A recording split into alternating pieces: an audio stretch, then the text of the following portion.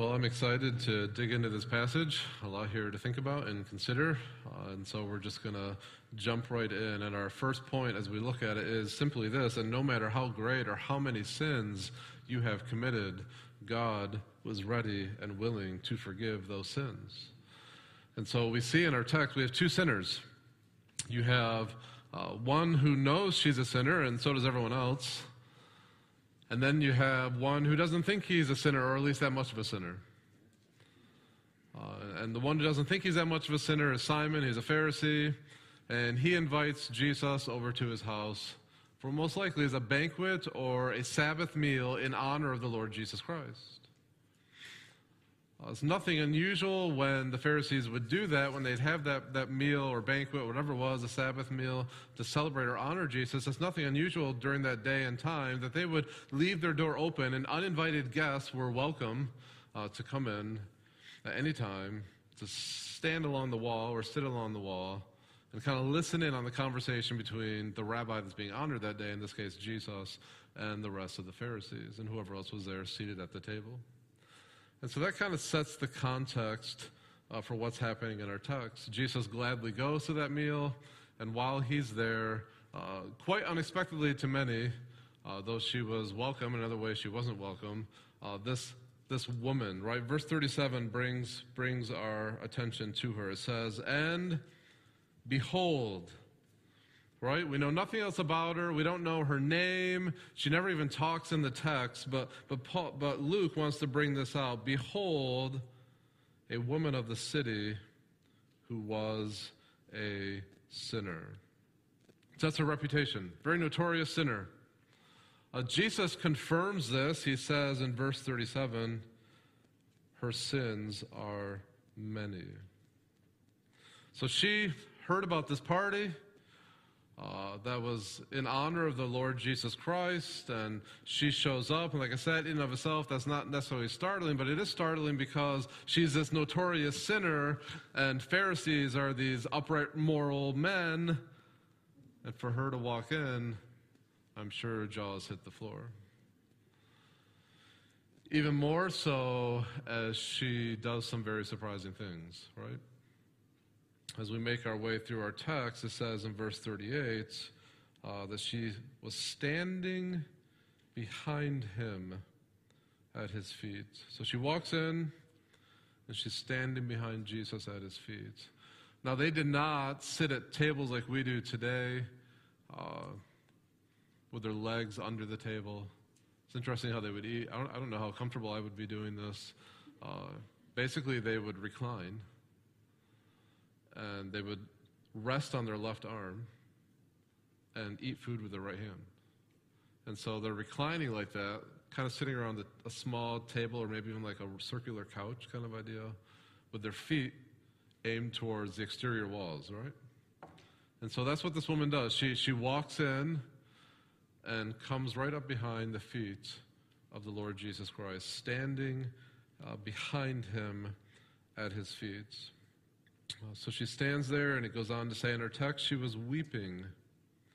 As she walks in and stands behind Jesus' feet, she's overcome with emotion.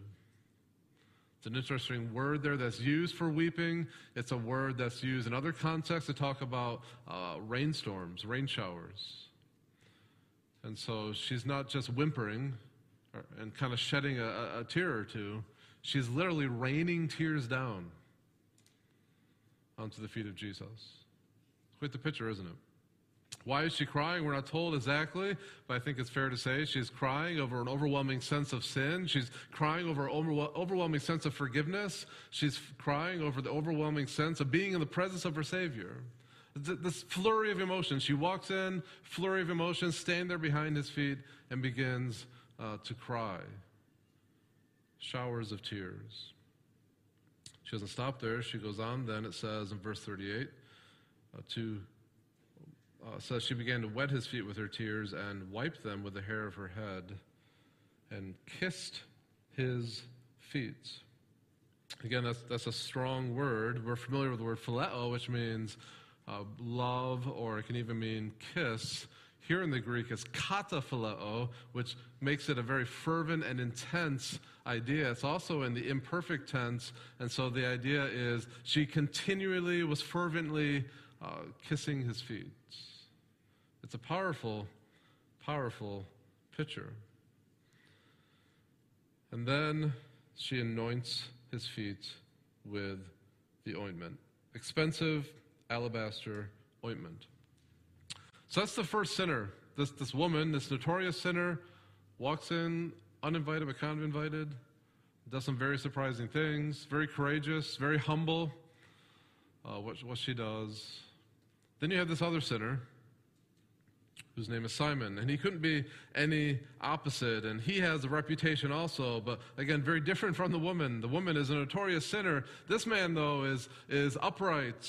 He's a man of great respect in the community. He's a student of the Scriptures. He sought to keep it precisely. He said all the right things. He kept all the rules. He went all to the right places. He was, again, in the eyes of the community, this great guy that they looked up to. And again, the Simon, the Pharisee, and as we mentioned, he invites Jesus into his home for this dinner party, the Sabbath meal or banquet, whatever it was. And we're not entirely sure what his motive was in doing that. The Scripture doesn't tell us. We do know back in Luke chapter 6, verse 7, that because of the many miracles that Jesus was doing, the Pharisees and scribes were trying to set a trap for him often. They didn't like him too much. Whether that's his motive here or not, we don't know. It could just be he's curious. There's been a lot of emphasis in Luke 7 that Jesus is a prophet and more than a prophet. And it could very well be that this Pharisee is genuinely curious. Well, is he who people are saying he is? And if that is what he was thinking, if he was genuinely curious, like, is he the prophet or not, it doesn't take him long to conclude there's no way this guy is a prophet. Right? Verse 39. Now, when the Pharisee who had invited him saw this, he saw what the woman did, he said to himself, thinks to himself, if this man were a prophet, he would have known who and what sort of woman this is who's touching him, for she is a sinner. Simon is deeply offended. He's deeply offended that this woman would do this. He's deeply offended that Jesus would allow the woman to do this. Simon is not happy. Simon is not happy because, like we talked about last week, Jesus is not dancing to his tune. He's not doing what Jesus expects him to do. If you're a prophet does not act this way at all. No way would a prophet let the woman do these things that she has done.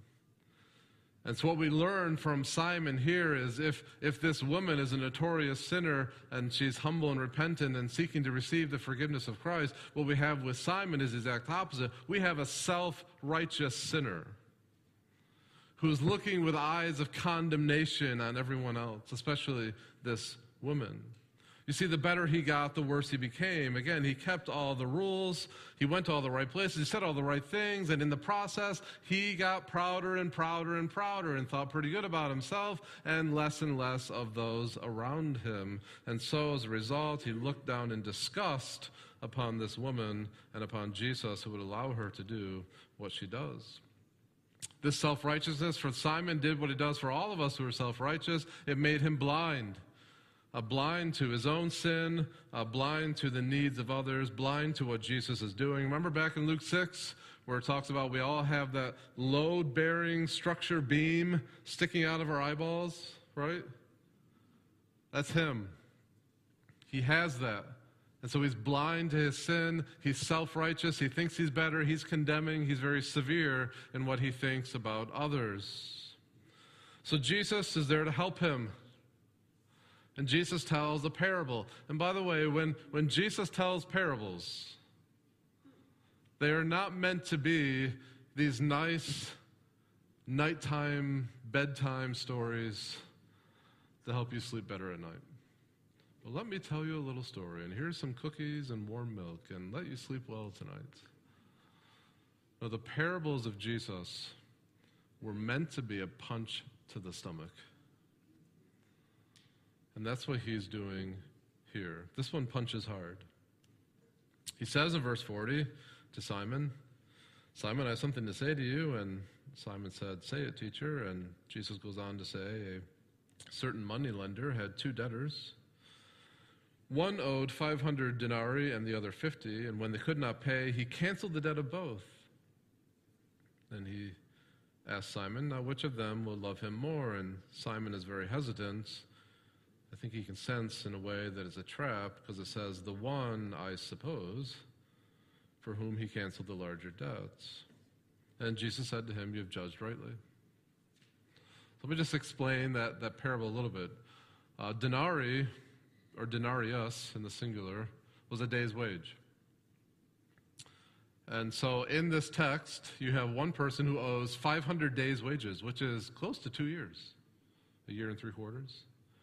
You know the guy who owes 50 days' wages. So one guy owes 10 times more in debt than the other one, right? See how good I'm with math there? 50 versus 500. So this great amount of debts.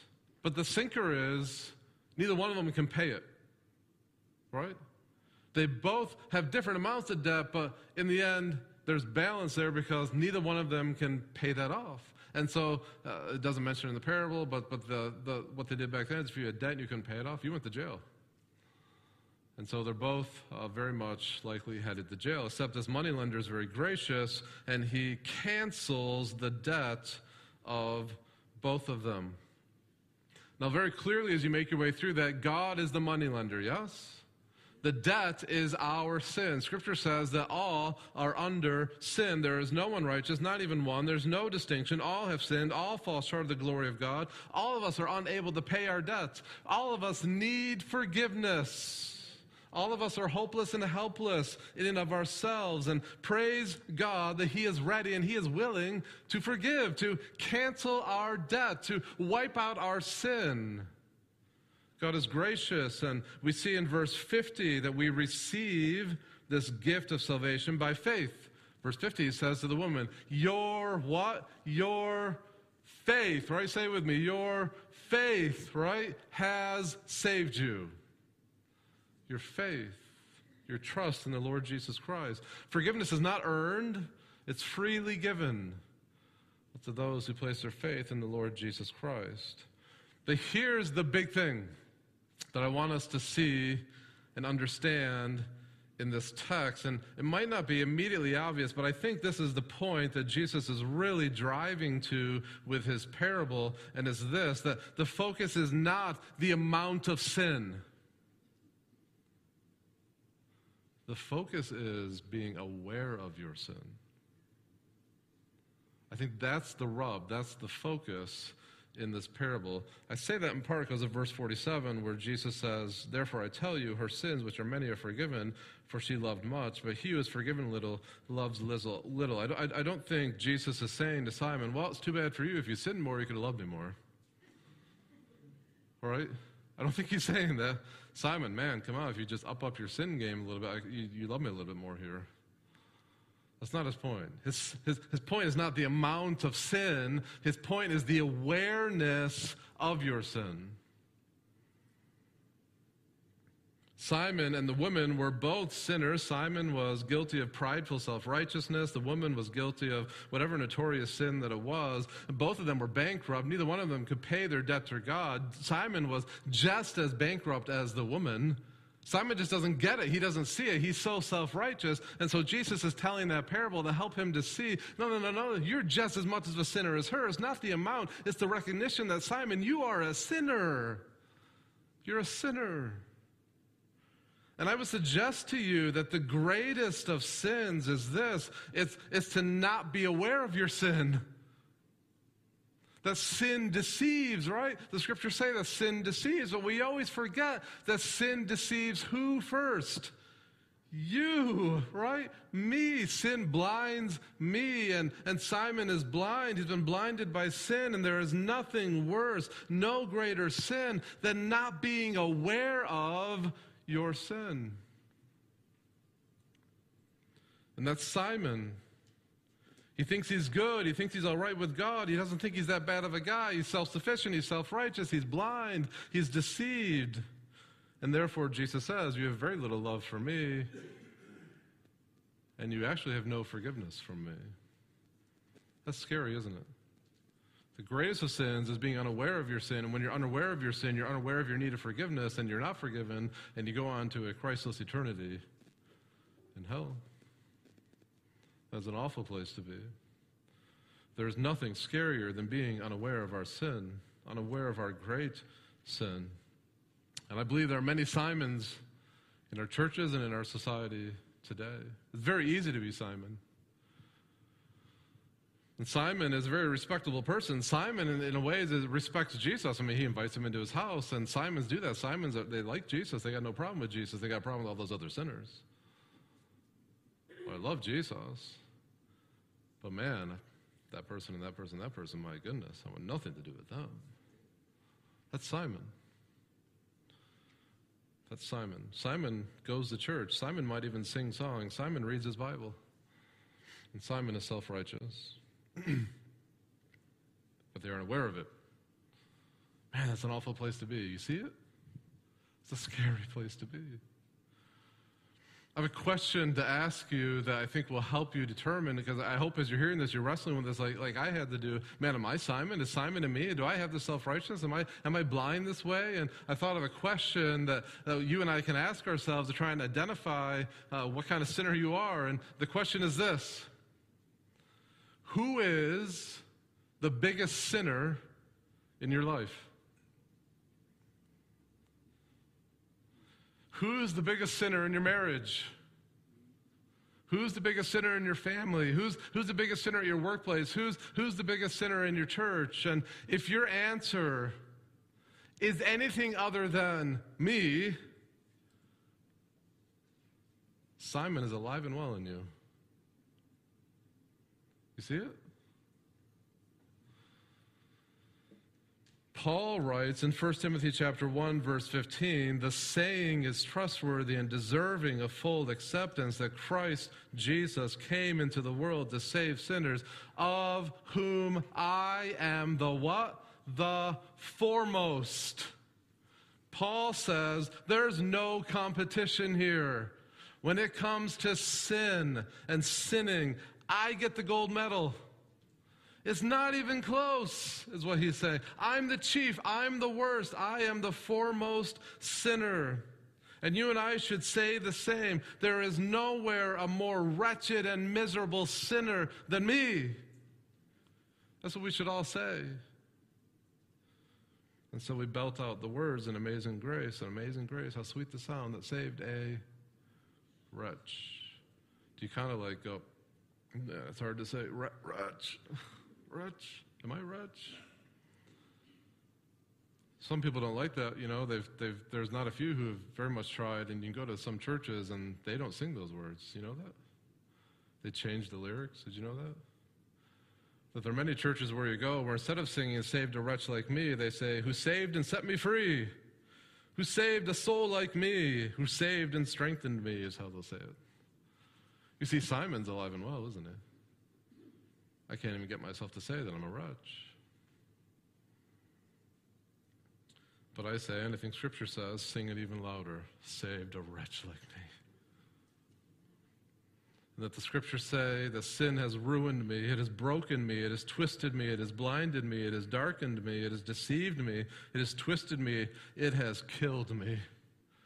And I can't tell you how many marriages would be transformed overnight if the husband and wife would recognize that they are the chief of sinners. They sin the worst, and they sin the most.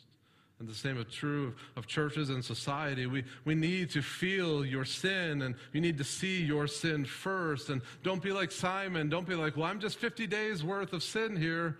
No, it's greater than that, an awareness of your sin. I would say to you, there is much shallow repentance, and there is shallow Christianity today because we have a shallow sense of our sin. We excuse it. My goodness, we celebrate it. We celebrate sin everywhere. We need to feel and say with Paul that I am the chief sinner. Like the woman, she's our example. Be like the woman and go to the feet of Jesus. weeping over overwhelming sense of your sin and weeping over the presence of Jesus and his rich forgiveness, but going to his feet and letting your heart be broken over your sin. You need to stare hard at the cross. If you sin and you think, what's the big deal? Man, you need to stare at the cross. You need to see Jesus and his body quivering and hear him shaking and striving to breathe under the fierce wrath of God for our sin. You think sin, what's the big deal? I don't really sin that much. It's not that big of a problem. My goodness, you have forgotten the cross. That shows you how awful and wicked and terrible our sin is, what our sin deserves. We must ponder hard the cross and let our hearts be broken over our sin. There's an unknown poet who once penned these words. It says, "Am I a stone and not a man, that I can stand, O Christ, beneath the cross, and number drop by drop thy blood's slow loss, and yet not weep? Not so the sun and moon, which hid their faces in a midnight sky, while earth convulsed and groaned. Yet only I can look unmoved, unwooed. Great God, it must not be. Or I shall know the anger that he bore. O Lord, I pray thee, turn and look once more and smite this rock, my heart." That's the right response. When we ponder our sin, there should be no such thing as a dry-eyed Christian who should weep over the sufferings and death with which our sin brought to our sinless Savior.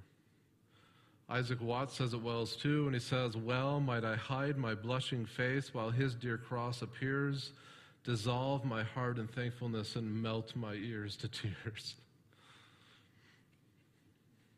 That's the right response, like the woman at the feet of Jesus, broken and sorrowing, overwhelmed over her sin. Come to the feet of Jesus. Weep over the feet of Jesus. Kiss his feet. Anoint his feet with that oil. And see the door of forgiveness open wide. Jesus says to the woman in verse 50, again, "Your faith has saved you. Go in peace." What an amazing verse. "Oh, woman, your faith has saved you. Go in peace." She came in broken and overwhelmingly sorrowful for her sin. She came in with the identity of being a woman of the city, the sinner. That's her identity, is coming in, but not walking out. Walking in, she's known a woman of the city. Walking out, she's known a woman of God. And that's the salvation. That's the change, the transformation that Jesus makes in our lives. When we recognize our sin and we're broken over our sin and we lay them at the feet of Jesus, he says to us, "Your faith has saved you. Go in my peace. Go in my love." He transforms you from the inside out. You see, he changes your identity. What a Savior. Do you know that peace? Do you know that forgiveness? Do you know that salvation this morning? It's yours for the taking. As you come to the feet of Jesus and confess your sin, no matter how great your sin, even if you're like this woman, or even Jesus says her sins are many, great can be your forgiveness. Jesus is the Savior of our sins. You say, "Pastor Andrew, you just don't understand. You don't know the things that I've done, the awful things that I've done. I'm a great sinner. Like, there's not even words for the awful things that I say and I do and I think, and I just can't believe it. Sometimes I do these things, I'm like, man, how did I do that? That just the sin that comes out of me is awful, it's treacherous, it's evil, it's wicked." And the response of Scripture is, we get it, but Jesus is an even greater Savior. Great is your sin, but he's a better Savior. No stain too dark that he can't wash out with his shed blood for our salvation. No matter, you can know the peace, you can know his forgiveness, you can know his salvation. You do not have to pay one penalty of your sin. Not one drop of condemnation or God's wrath needs to pour upon you if you trust upon Jesus. You blow it repeatedly. You messed up so many times you can't even recall. If you have turned to Jesus, if you turn to Jesus, there is forgiveness full and free. Today is that day of salvation. It doesn't matter how much you've sinned. God freely forgives. He transforms you. He changes you. Today is that day.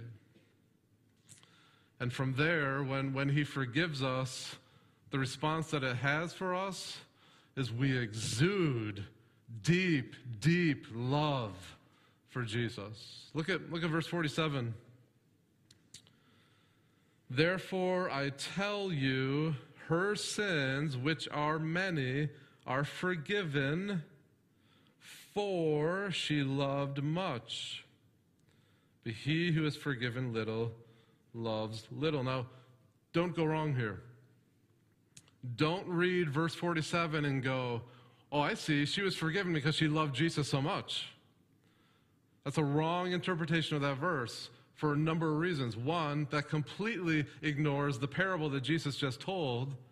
Were the people in debt forgiven because they loved the moneylender so much? No. They were forgiven because the moneylender was good and gracious and canceled their debts. It also would contradict verse 50. If we read verse 47 and say again, well, okay, I see, she was forgiven because she loved Jesus much. Verse 50 says no. Jesus says no. Your what? Your faith has saved you. When it says in verse 47, therefore I tell you, her sins, which are many, are forgiven, for she loved much, the idea that is there is with the result that. That's the way to translate that for. Your translation might even have the word therefore. The CSB translates this well. They put it this way: therefore I tell you, her many sins have been forgiven. That's why she loved much. See, that's the understanding of the verse. The NLT, the New Living Translation, puts it this way: I tell you, her sins, which are many, have been forgiven, so she shows me much love. You see, that's the idea that's there. Her love, her deep love and devotion, her weeping and the washing and the anointing, that's all a result of or an expression of her forgiveness. In fact, even when it says in verse 48, those amazing words where Jesus says to her, your sins are forgiven. I'll get nerdy with you for a second. The word forgiven there, the verb, is in the perfect tense. In the perfect tense, what that means is it's an action completed in the past.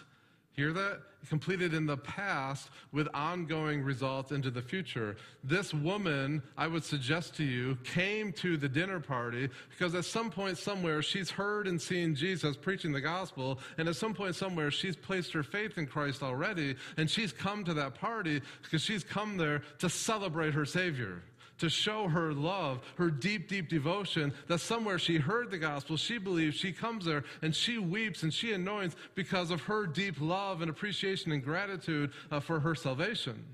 That's the idea that's here.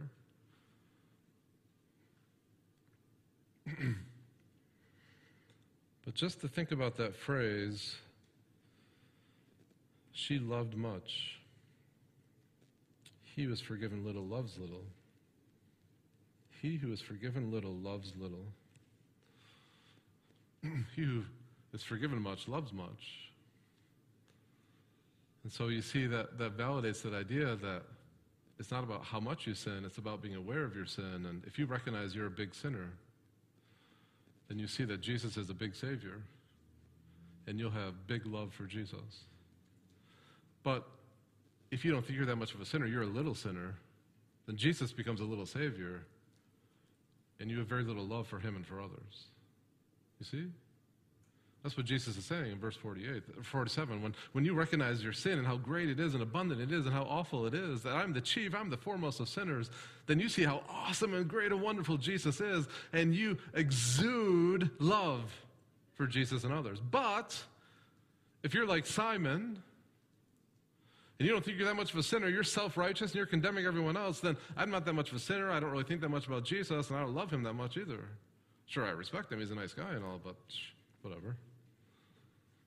That's what happens. And so this woman, because she recognizes her great sin, she exudes much love. And that much love follows. That, as I shared before, there's nothing unusual to have guests at a special banquet. They would seat along the wall. But this woman dares, this notorious sinner has the courage to walk into a Pharisee's house at great risk of severe judgment. I would suggest to you that much love follows Jesus wherever he leads. And here Jesus walked in there, and because she loves him, she follows. Much love follows Jesus wherever he leads and motivates you to go places you otherwise would not go. I would suggest to you also that much love takes risks for God. That it was risky business not only going to Jesus' house, but my goodness, she dares to let her hair down and use her hair as a towel to wash Jesus' feet. I can't tell you, it's so foreign to us as a society today, I cannot tell you how socially taboo that was. That they could even divorce a woman for doing that if you let down your hair in public. This woman takes immense risk because she loves the Savior. She's basically saying, I'm so forgiven. I love Jesus so much. I don't care what you guys think. I'm going to humiliate myself and embarrass myself in front of Jesus because I'm so thankful. And much love weeps. We talked about that. Much love sacrifices. The scriptures say that she brought her alabaster ointment, very costly, very expensive.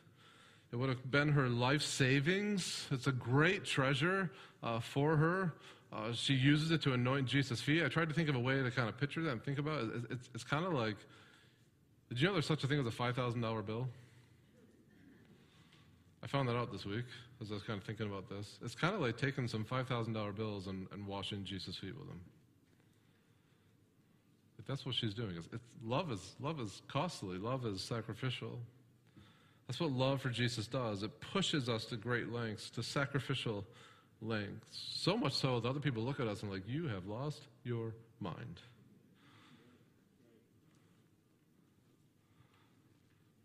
How can you give that much money to the church? Why are you at church all the time? Why do you do all those things that you do? You're crazy. You've lost your mind. You need to go to an asylum or something. Love sacrifices much. It sacrifices much because Jesus is such a great Savior.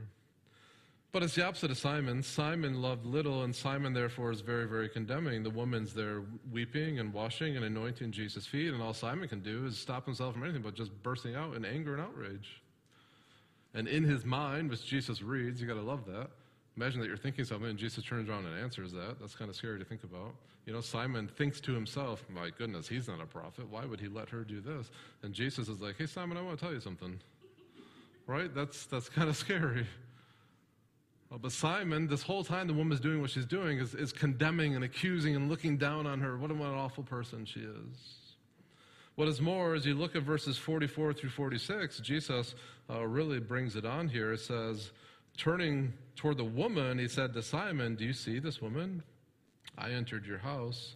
You gave me no water for my feet. That was the custom of the day, you know. You walk into someone's house, hospitality was you have a pitcher and a bowl there, and you would pour water over the feet and wash their feet. That was basic standard hospitality. You do that. Simon didn't do it. But the woman did it with her tears. And so Simon's very inhospitable, and it continues. Verse 45, you gave me no kiss. Again, that was social standard. You walk in and you greet a brother with a kiss. They put their hand on their shoulder and kiss him on the cheek or the forehead. But he didn't do that. But Jesus says, from the time I came in, this woman has not ceased to kiss my feet. Verse 46, you do not anoint my head with oil. Again, in that day, it's a very dry area, and so they would commonly anoint their heads with oil, cheap olive oil. Simon doesn't even do that. But the woman, $5,000 bills, right? Alabaster ointment, life savings, pours it out and anoints Jesus' feet. You see, Simon doesn't think he's that much of a sinner, so he doesn't think that much of Jesus, and he doesn't love him that much. You see how that's playing out? It's very much shown in the way how he treats Jesus versus how the woman treats Jesus. So please mark it down. Please underline it. Please think much on this. The more you realize how much Jesus has forgiven you, the deeper your love for him. The more you realize your sin, the more you ponder the cross, the more you'll be devoted to Jesus. That's why this woman is forgiven much. She loves much. Simon doesn't care. He loves little. The question for me and for you then is, as you contemplate the immeasurable debt that Jesus has paid on your behalf for your sin, is your response this deep, deep, deep love for Jesus? Do you have much love or little love for Jesus? Do you love him in extravagant ways? Do you love him with a love that's willing to go wherever he goes? Do you love him with a love that's willing to take risks and even appear reckless? Do you love him with a love that's willing to make great sacrifices? Do you love him with a love that says, I don't care what you think, I'm going to follow Jesus. Call me a freak. I don't care. I love him. It's all that matters to me. Have you experienced God's love in that way? I think of Paul. I love Paul and his fire and his passion. He says in Acts chapter 20, verse 24, that I do not account my life of any value, nor as precious to myself, if only I may finish my course in the ministry that I received from the Lord Jesus to testify to the gospel of the grace of God. And just the next chapter over in Acts 21:23, Paul says, I am ready to not only be in prison, but even to die in Jerusalem for the name of the Lord Jesus. And you go, man, what gives Paul? Like, whoa, Paul, pull it back a little bit. But what drives him? We're not left to wonder. It tells us in 2 Corinthians 5:14, he tells us, the love of Christ controls me. Paul's ambition is to please Christ, even if it means dying for Christ, because he's consumed by the love of Christ and the love for Christ. It should be the same with me and you, yes? Listen, you and I, we get one pass at life. One pass, that's it. And the lasting measure of my life and your life is, did you love Jesus much? Did you make much of Jesus? If you want your life to count for something great, have eternal significance, realize how much Jesus has forgiven you. Let that truth deeply drive into you and compel you to be sold out for Christ. My sin, oh, the bliss of this glorious thought. My sin, not in part, but in whole, is nailed to the cross. I bear it no more. Then what does it say? Praise the Lord. Praise the Lord, oh my soul. It is this overwhelming gratitude for forgiveness that makes the difference in everyday Christian life. You know, you read the Bible and it has a lot of expectations. It makes a lot of demands of my life and your life.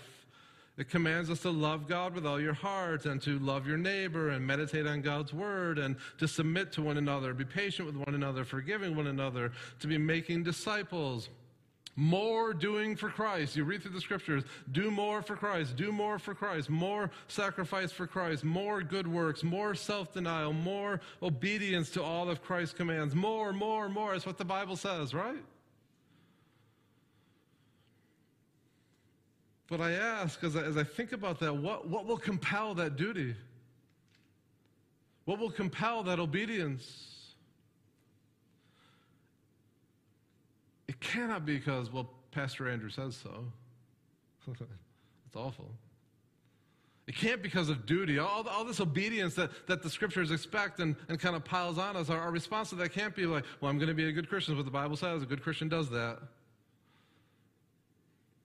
It needs to be deep love for Jesus. Love so amazing, love so divine, demands my soul, my life, my all. I will follow Jesus. I will obey Jesus. Why will I do that? Because I am forgiven much and I love him so much. Please mark this down also. There will never be more done for Jesus till there is more love for Jesus. That's what's got to drive us. That's what drives the woman. Do more for Jesus, love Jesus more. Love Jesus more, you want to do more for Jesus. You're not content. Until you love Christ, it's all duty, it's no delight, it's drudgery, it's overwhelming, it's exhausting. But when you are stunned by your sin and staggered by the love of Jesus, you just want to do more and do more and do more for him because you love him so much. Is that making sense? Think about all we do as a church. We talked about Serve Sunday and the 20 different booths that we have.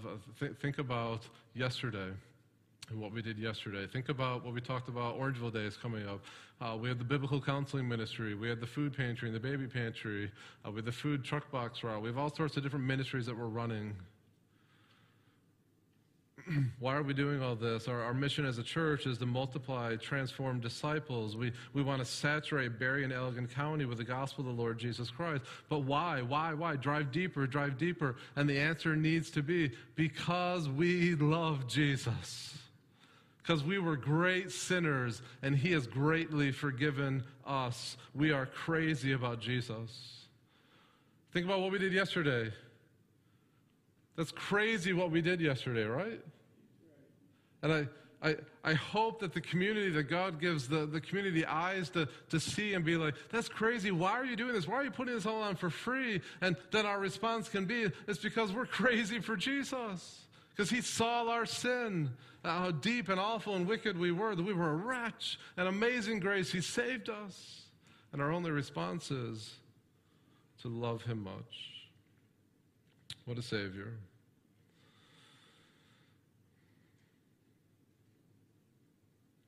Verse 44. Turning toward the woman, Jesus said to Simon, "Do you see this woman?" My word, that stops me in my tracks. He's not asking, do you see this woman in front of you? He's asking, do you see this woman? Do you see more than her sin? Do you see what I can make her to be? You see, we get stuck on people's sins, and we identify them by their sin, their notorious sins, their past, the present. But Jesus, he sees that. He's not ignorant of that. But Jesus looks to, this is what she can become by my grace and my power. And so Jesus says to Simon, do you see this woman? And he's saying that to me, and he's saying that to you. Do you see the people of Orangeville and Barre and Elgin County? Do you see them? Do you see not just their sin? Do you see what Jesus, what I can do? How I can transform them? Do you see them? Man, that's a piercing question, isn't it? Do you see them? I mean, do you really see them? Do you see how Jesus is at work, how he can glorify his name, how he can change their identity, how he can save them, and how they can go in his peace? Do you see that woman? Do you see that man? We're so stuck in this us versus them mentality. My goodness, that needs to die. We are sinful sinners. There is no us versus them. Our battle is not against this world. Our battle is not against flesh and blood. Our battle is against the principalities and powers of this world. We are sinful sinners. Do you see the sinful sinners around you and how God can transform them the same way he's transforming you? Do you see with the eyes of Jesus? There's a gal named Lisa De Palma. She ministers to prostitutes on Chicago's west and north sides. She penned these words in response to this verse. She says, "Can you see her? Will you let God show you her face instead of her clothes, her eyes instead of her body? Can you see her? Will you let God show you? She has a name instead of a label, a broken heart instead of a hard one. Can you see her? Will you let God show you the image of God instead of an object of scorn, her worth to the Savior instead of her worthlessness to the world? Can you see her? Will you let God show you? His heart of forgiveness instead of your heart that judges. His blood that covers instead of your rules that condemn. Can you see her? Will you let God show you? And when you do see her, what then? My goodness, that's powerful. And God's asking that same question. Do you see her? Do you see him? Do you see? Do you see it? What are you going to do? Just imagine what would happen if we really believe that God has grace for sinners, loving them the way Jesus loved them. Love them the way the woman was loved at the Pharisee's house. Do you see them? Do you have eyes to see? Are you loving and seeing with the eyes of Christ? Are you fired by devotion for him because you see your great sin and his great forgiveness? Forgiven much, love much. Loving much means seeing people and loving them where they are and where Jesus can take them. All God's people say, amen. I'm going to pray, and as I do, I invite Josiah to come on up for a closing song. Heavenly Father, your scriptures deeply challenge us. It is so easy to forget the benefits. It is so easy to minimize, excuse our sin. So easy to be entertained by sin. Lord, do a work in my heart, do a work in each one of our hearts here to be able to say with Paul, no, I am the chief, I am the foremost sinner. You got nothing on me. I win the gold medal. You're 1,000 meters behind me. Great is our sin, Father. Lord, we know the work of the Spirit is to convict of sin and righteousness and judgment. We're asking, Spirit, convict. Convict us of exactly that. Stagger us by the greatness of our sin and correspondingly stun us by the forgiving grace and love of Jesus Christ. Great is our sin and even greater is our salvation. Deep is our stain and deeper yet goes the blood of Jesus Christ. We praise you for Jesus. And Lord, as we ponder the cross, as we ponder our sin, as we think on Jesus, put that fire in our hearts. Let it fuel us to love you and to love others, to follow you wherever you want us to go, to not worry about what other people think about us. What are they going to say if we do this? Lord, who cares? We love you. We want to make much of you, Lord, and we want our lives to count, and we know that comes by living for you, pursuing you. Only one life to live. Soon it will be over. Oh, Lord, fire our hearts with forgiveness and the love of Christ to burn for your praise and for your glory. And give us those eyes to see. Give us eyes to see the woman of the city and the man of the city. Give us eyes to see the Simons. Eyes that don't condemn and judge. The eyes that are tender and merciful and compassionate and gracious. And hearts that point them to Jesus Christ who can change them forever. Give them a new identity. And Lord, if there's anyone here this morning who does not know your peace, they're deeply convicted of their sin even now, oh Lord, be gracious to them. I pray they would run to you right now to the feet of Jesus, weeping over their sin, broken over their sin, and that you would announce over them those words, your faith has saved you. Go in peace. And we pray this in Jesus' name. Amen.